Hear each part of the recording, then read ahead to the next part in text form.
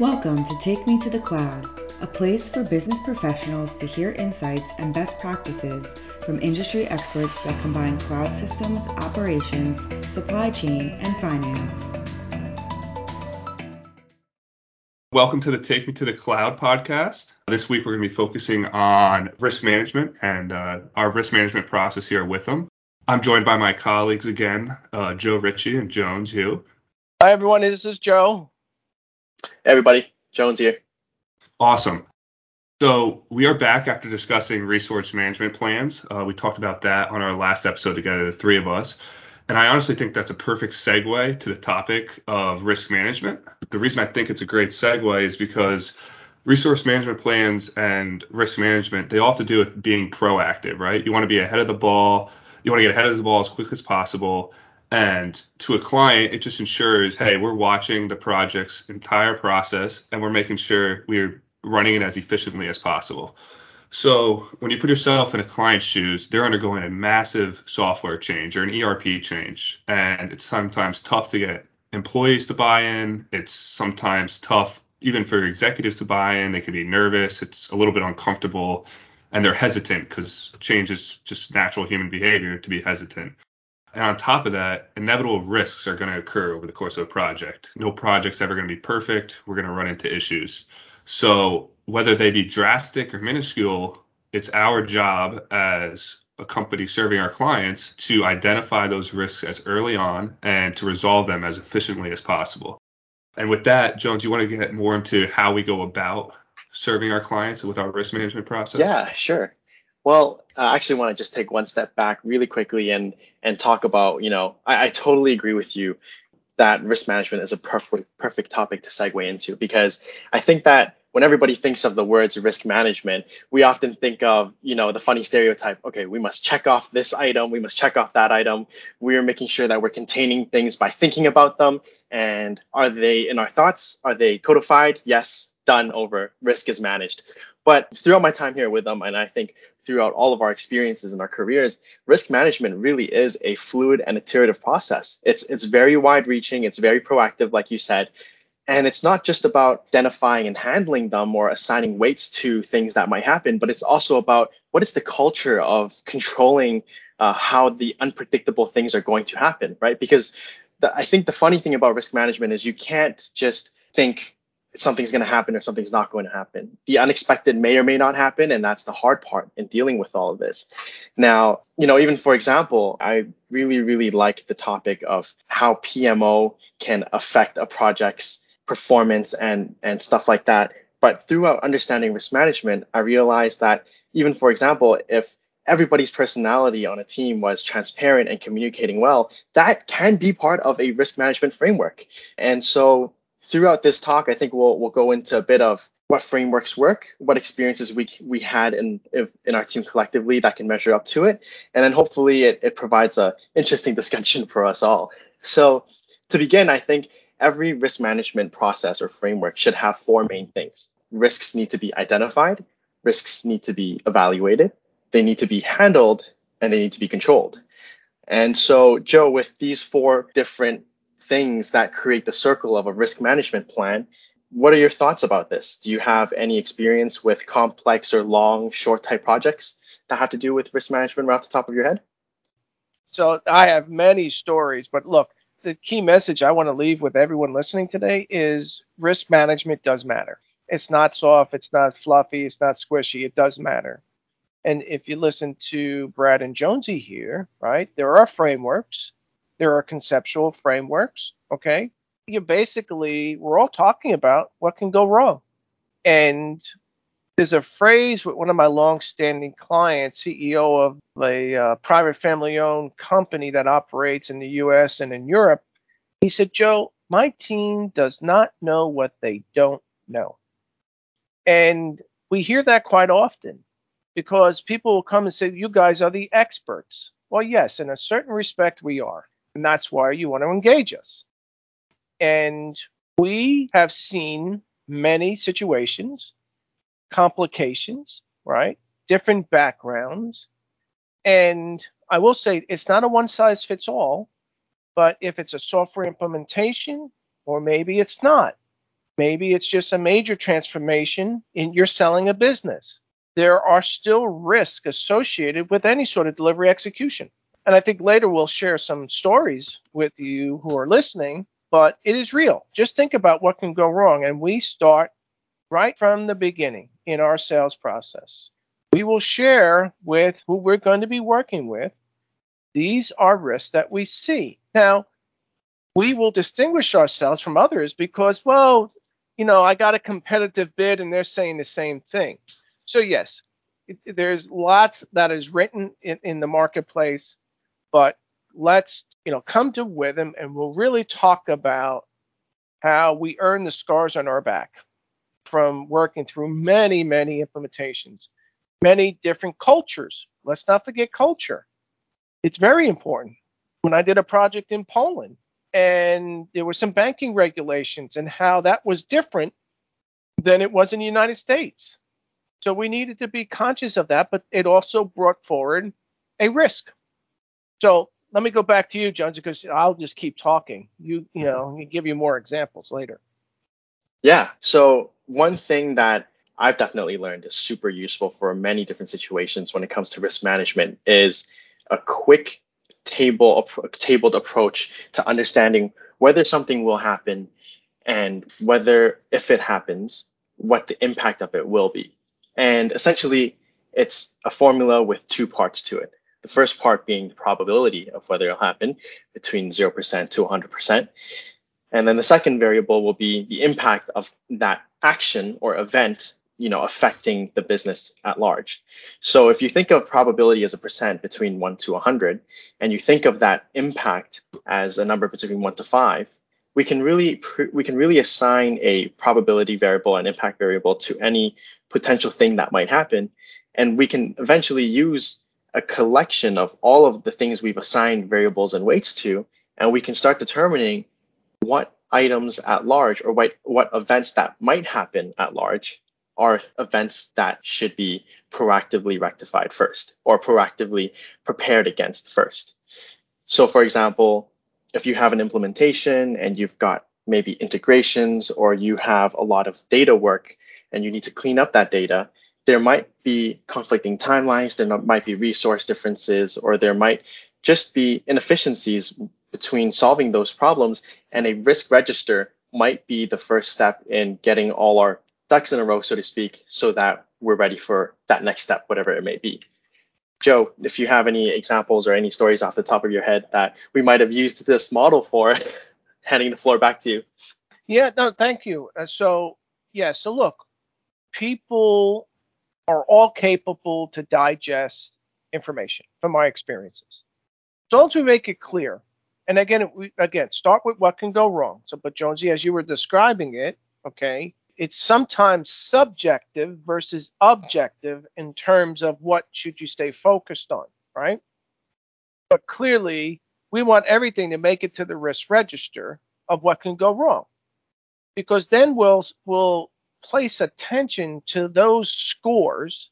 And remember, so how do we get to a score? Jones described impact and he described probability. So for us, right, if I look at probability, we'll go from something that's improbable to possible all the way up to unknown. And that's how we'll define if something is probable. And again, still subjective, okay? No problem. But we're getting input. We're getting you as our client as input into that. And then as equally important, Jones also said, let's understand the impact. So now when we look at the impact, we'll try to describe an impact from being negligible to marginal to critical or even to unknown. And so when we do a very simple math exercise and we take a numerical score of an impact with a numerical assignment for probability, that will generate a score. And therefore, I think what Jones was saying is, okay, let's decide on what is medium to high or high that we collectively should stay focused on. And when I say focus, go ahead, Jones. Oh, sorry to interrupt, Joe. I just wanted to bring up a quick point that this goes back to why I think really quick thought, risk management really is a fluid principle, the framework of risk management. An effective risk management program is one that is very fluid and very iterative, because, maybe risk management as a chore, if you will, if for example, I'm a PM or my team is the PMO function assigned to maintaining a risk register, we might be updating these logs on a regular basis. That might be anything between daily to weekly to monthly. At the beginning of the project, it's just as the same question as, oh, how much more resources do we need to get something done?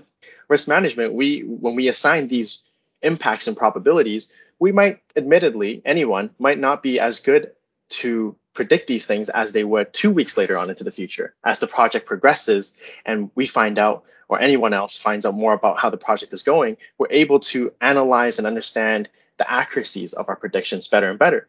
And so in risk management, I think that this is why the framework needs to really transcend through time and be consistent in how it is very adaptive and how it is very iterative. Because as we go through the different motions of understanding how different business units come together, for example, then if we were weak in on one end, such as identifying risks, but we were good at evaluating risks, then the next cycle of activity, we would use those synergies better for it.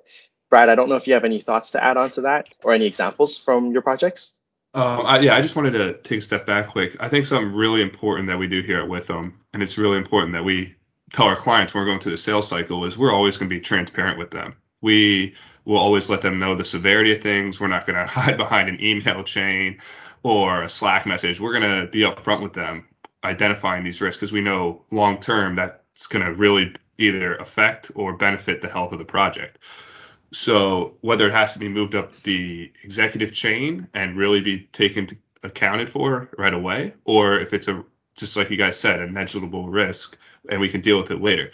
But I think that's something we really do well here with them, is we're transparent and we'll always point out the severity. And like Joe was stating, how we rank it earlier, and we do our simple math to display it and present it to our client, we're always going to give them full access to our risk register, and we're going to make sure it's a team effort, because there'll be risks that our client will identify that we couldn't see because it was happening internally on their side, and we'll identify risks internally on ours. And that's why we always have to have regroups and constant discussions to identify these as a team. And I think, Joe, with all the clients you've worked with, you see they enjoy that, and that helps comfort them along the process of a project, knowing, hey, Withum's looking out for us and pointing out everything that might occur, and vice versa. It's a back and forth conversation. It most certainly is, Brad. And clearly, it is always a client's decision. We're an advisor, okay? Even though we have a level of expertise, you can still disagree with us. If you think the likelihood is not as it's described, that's your decision. But we still want to have the conversation with you, okay? And the risk register that Jones and Brad have described, it's not a one and done exercise, folks. It's not. Now, others might treat it that way, because when Jones started the conversation, it's not, okay, let me check the box. I did the risk register and put it over there on a shelf. If you do that, you're wasting your time. Projects evolve. Our complexity evolves. Our people evolve, okay? And therefore, the risk register should be a living document.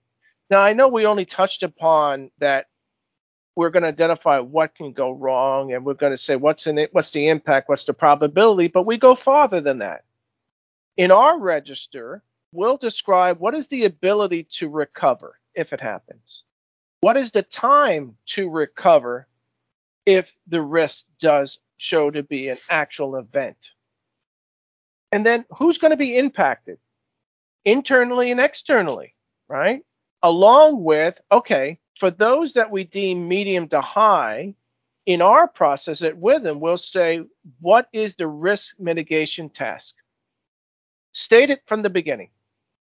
This way, it's to be calm about it, okay? So if it does occur, we're not all scrambling to say, what on earth are we going to do?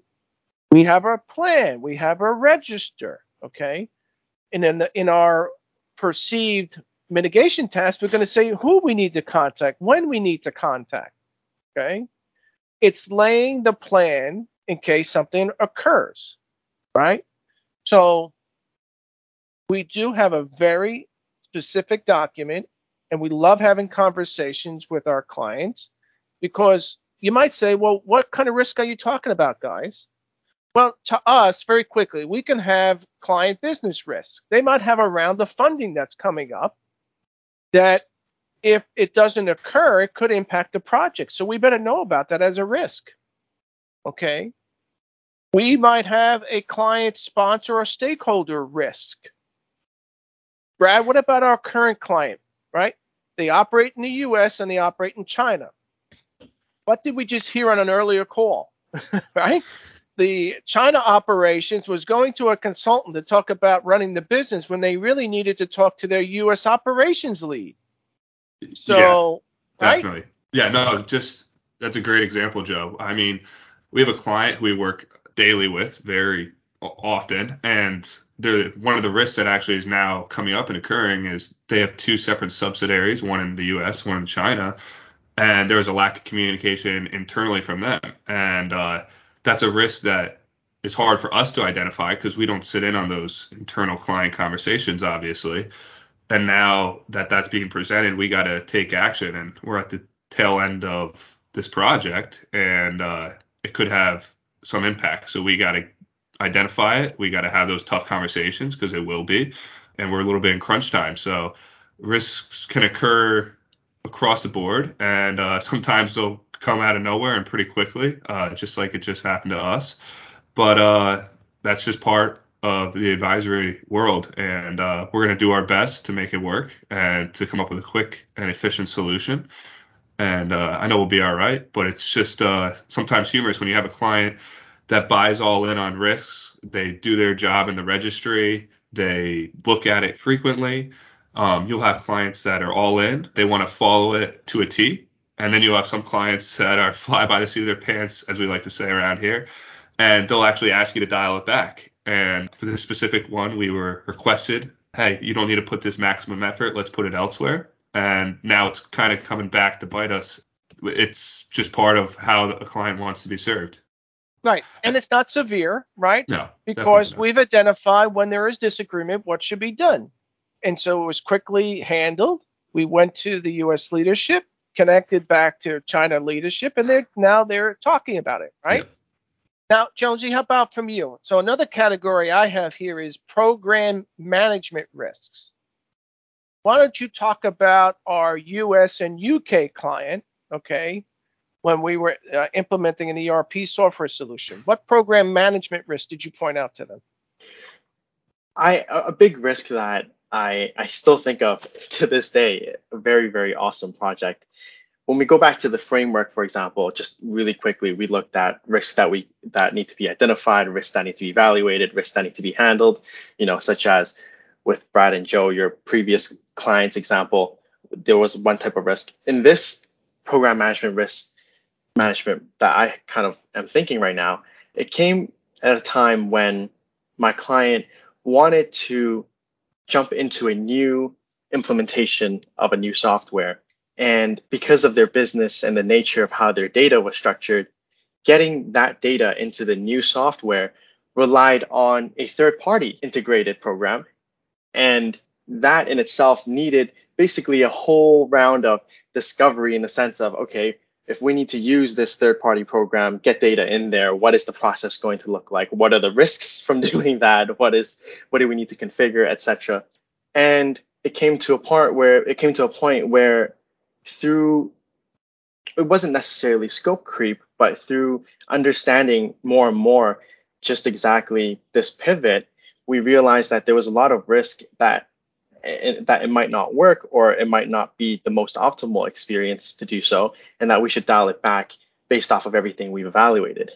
Now, in that situation, a couple months back, the decision was that we would handle it by proceeding forward with the choice to bring in these data through this third-party program, and that our process of mitigation is to take what we've learned, take what our response was, and in a way believe that constant attention to the risk management program is enough to justify being much more risk aggressive. And again, I think that I agree with you, Brad and Joe, that at the end of the day, we are an advisory. And so if clients have different risk profiles, that's okay. But I think that when we assign how to mitigate risks, we often have to go back to basics and look at whether our strategy is robust, whether it's fluid, and whether it's adaptive. So when we look at something that can potentially happen and we look at who will be responsible, who will be affected if unlikely things happen, who can be held accountable, and who can be relevant enough to deal with it, I think that that's where we really add value in an organization, or when we're put up against tough situations where a client might be risk aggressive or not. I think that our expertise is being able to look at our experiences and bring them all together to really provide what ifs, and if those what ifs happen, what are the fallouts of those items are, like you said. See, I think, right there, you described that event. When we look at our risk register, Jones, that fell into two categories for us, right? It fell into our program management risk, and then it also fell into the category of integration and data risk. So for those listening, we could have a risk that will cross over different categories in the Withum risk register. Okay. Now, I'll close out with this one because we already talked about resources management in the previous podcast. Okay. I'm going to talk about a current example where I'm an ERP advisor to another private family company in the manufacturing space. And they selected a solution and a vendor, a software vendor, that was specific to their industry. Okay. So this falls under the solution vendor risk, right? So here, Withum is an advisor, and we're doing our change management services. And there's another third party who's integrating their software solution. So the short story here is that the team that the vendor assigned to integrate the solution, once we started working more with them, it became evident that they did not have enough experience, okay, with the vertically designed software package. And our client expected them to have the industry and software knowledge experience. Because what was occurring was what I describe as lifting what they do today and shifting it over to this new solution. And we explained from the outset, we do not want to lift and shift. They purchased a vertical solution for their business and what we saw as a risk. And we had this as a risk from the outset, right? Does that solution fit your business? And they were all willing to change. But what occurred here is the people assigned by the software company did not have enough depth, okay? And so what it caused is this client to say, project pause, time out. Do I have the right solution? Did we select the right solution in place? Okay. So this is an example. By using a risk management program, we're now potentially going to save this client a couple of $100,000 by calling this out, by monitoring the risk, and then saying, let's make sure this is the right solution for you. Okay, not time will tell, but by having this program in place, it adds value. It's not overhead. It's going to add value and drive our success, right, for whatever the project is to be. So I'll shift it back to Jones and Brad. Yeah. Hopefully we covered all the points that you wanted to today. Joe, I think that's a great example to actually end on. Sometimes risks are hard to talk about and hard to manage, and it takes a little bit of the nitty-gritty work to really identify them and come up with solutions. But at the end of the day, we're doing it for our clients' benefit. We're doing it so they get the best out of the projects they're undergoing, whether it's a massive software change or a small change management, whatever it may be. We're there just to help them get the best out of each and every project they undertake. And I think the example you just talked about, that's perfect. Yeah, that conversation was probably tough to have. But at the end of the day, you knew that solution wasn't right for them, and they might be overpaying for something that's not going to fit their needs. We We want to make sure we're doing things that fit our clients' needs and are the most efficient and beneficiary as possible. So with that being said, I hope everybody enjoyed this conversation today. As always, feel free to reach out to our advisory team with any questions. Bye, everyone. Thank you, everybody. You've been listening to Take Me to the Cloud. Thanks for joining us. Don't forget to subscribe to be alerted of new episodes. For more information, visit withum.com.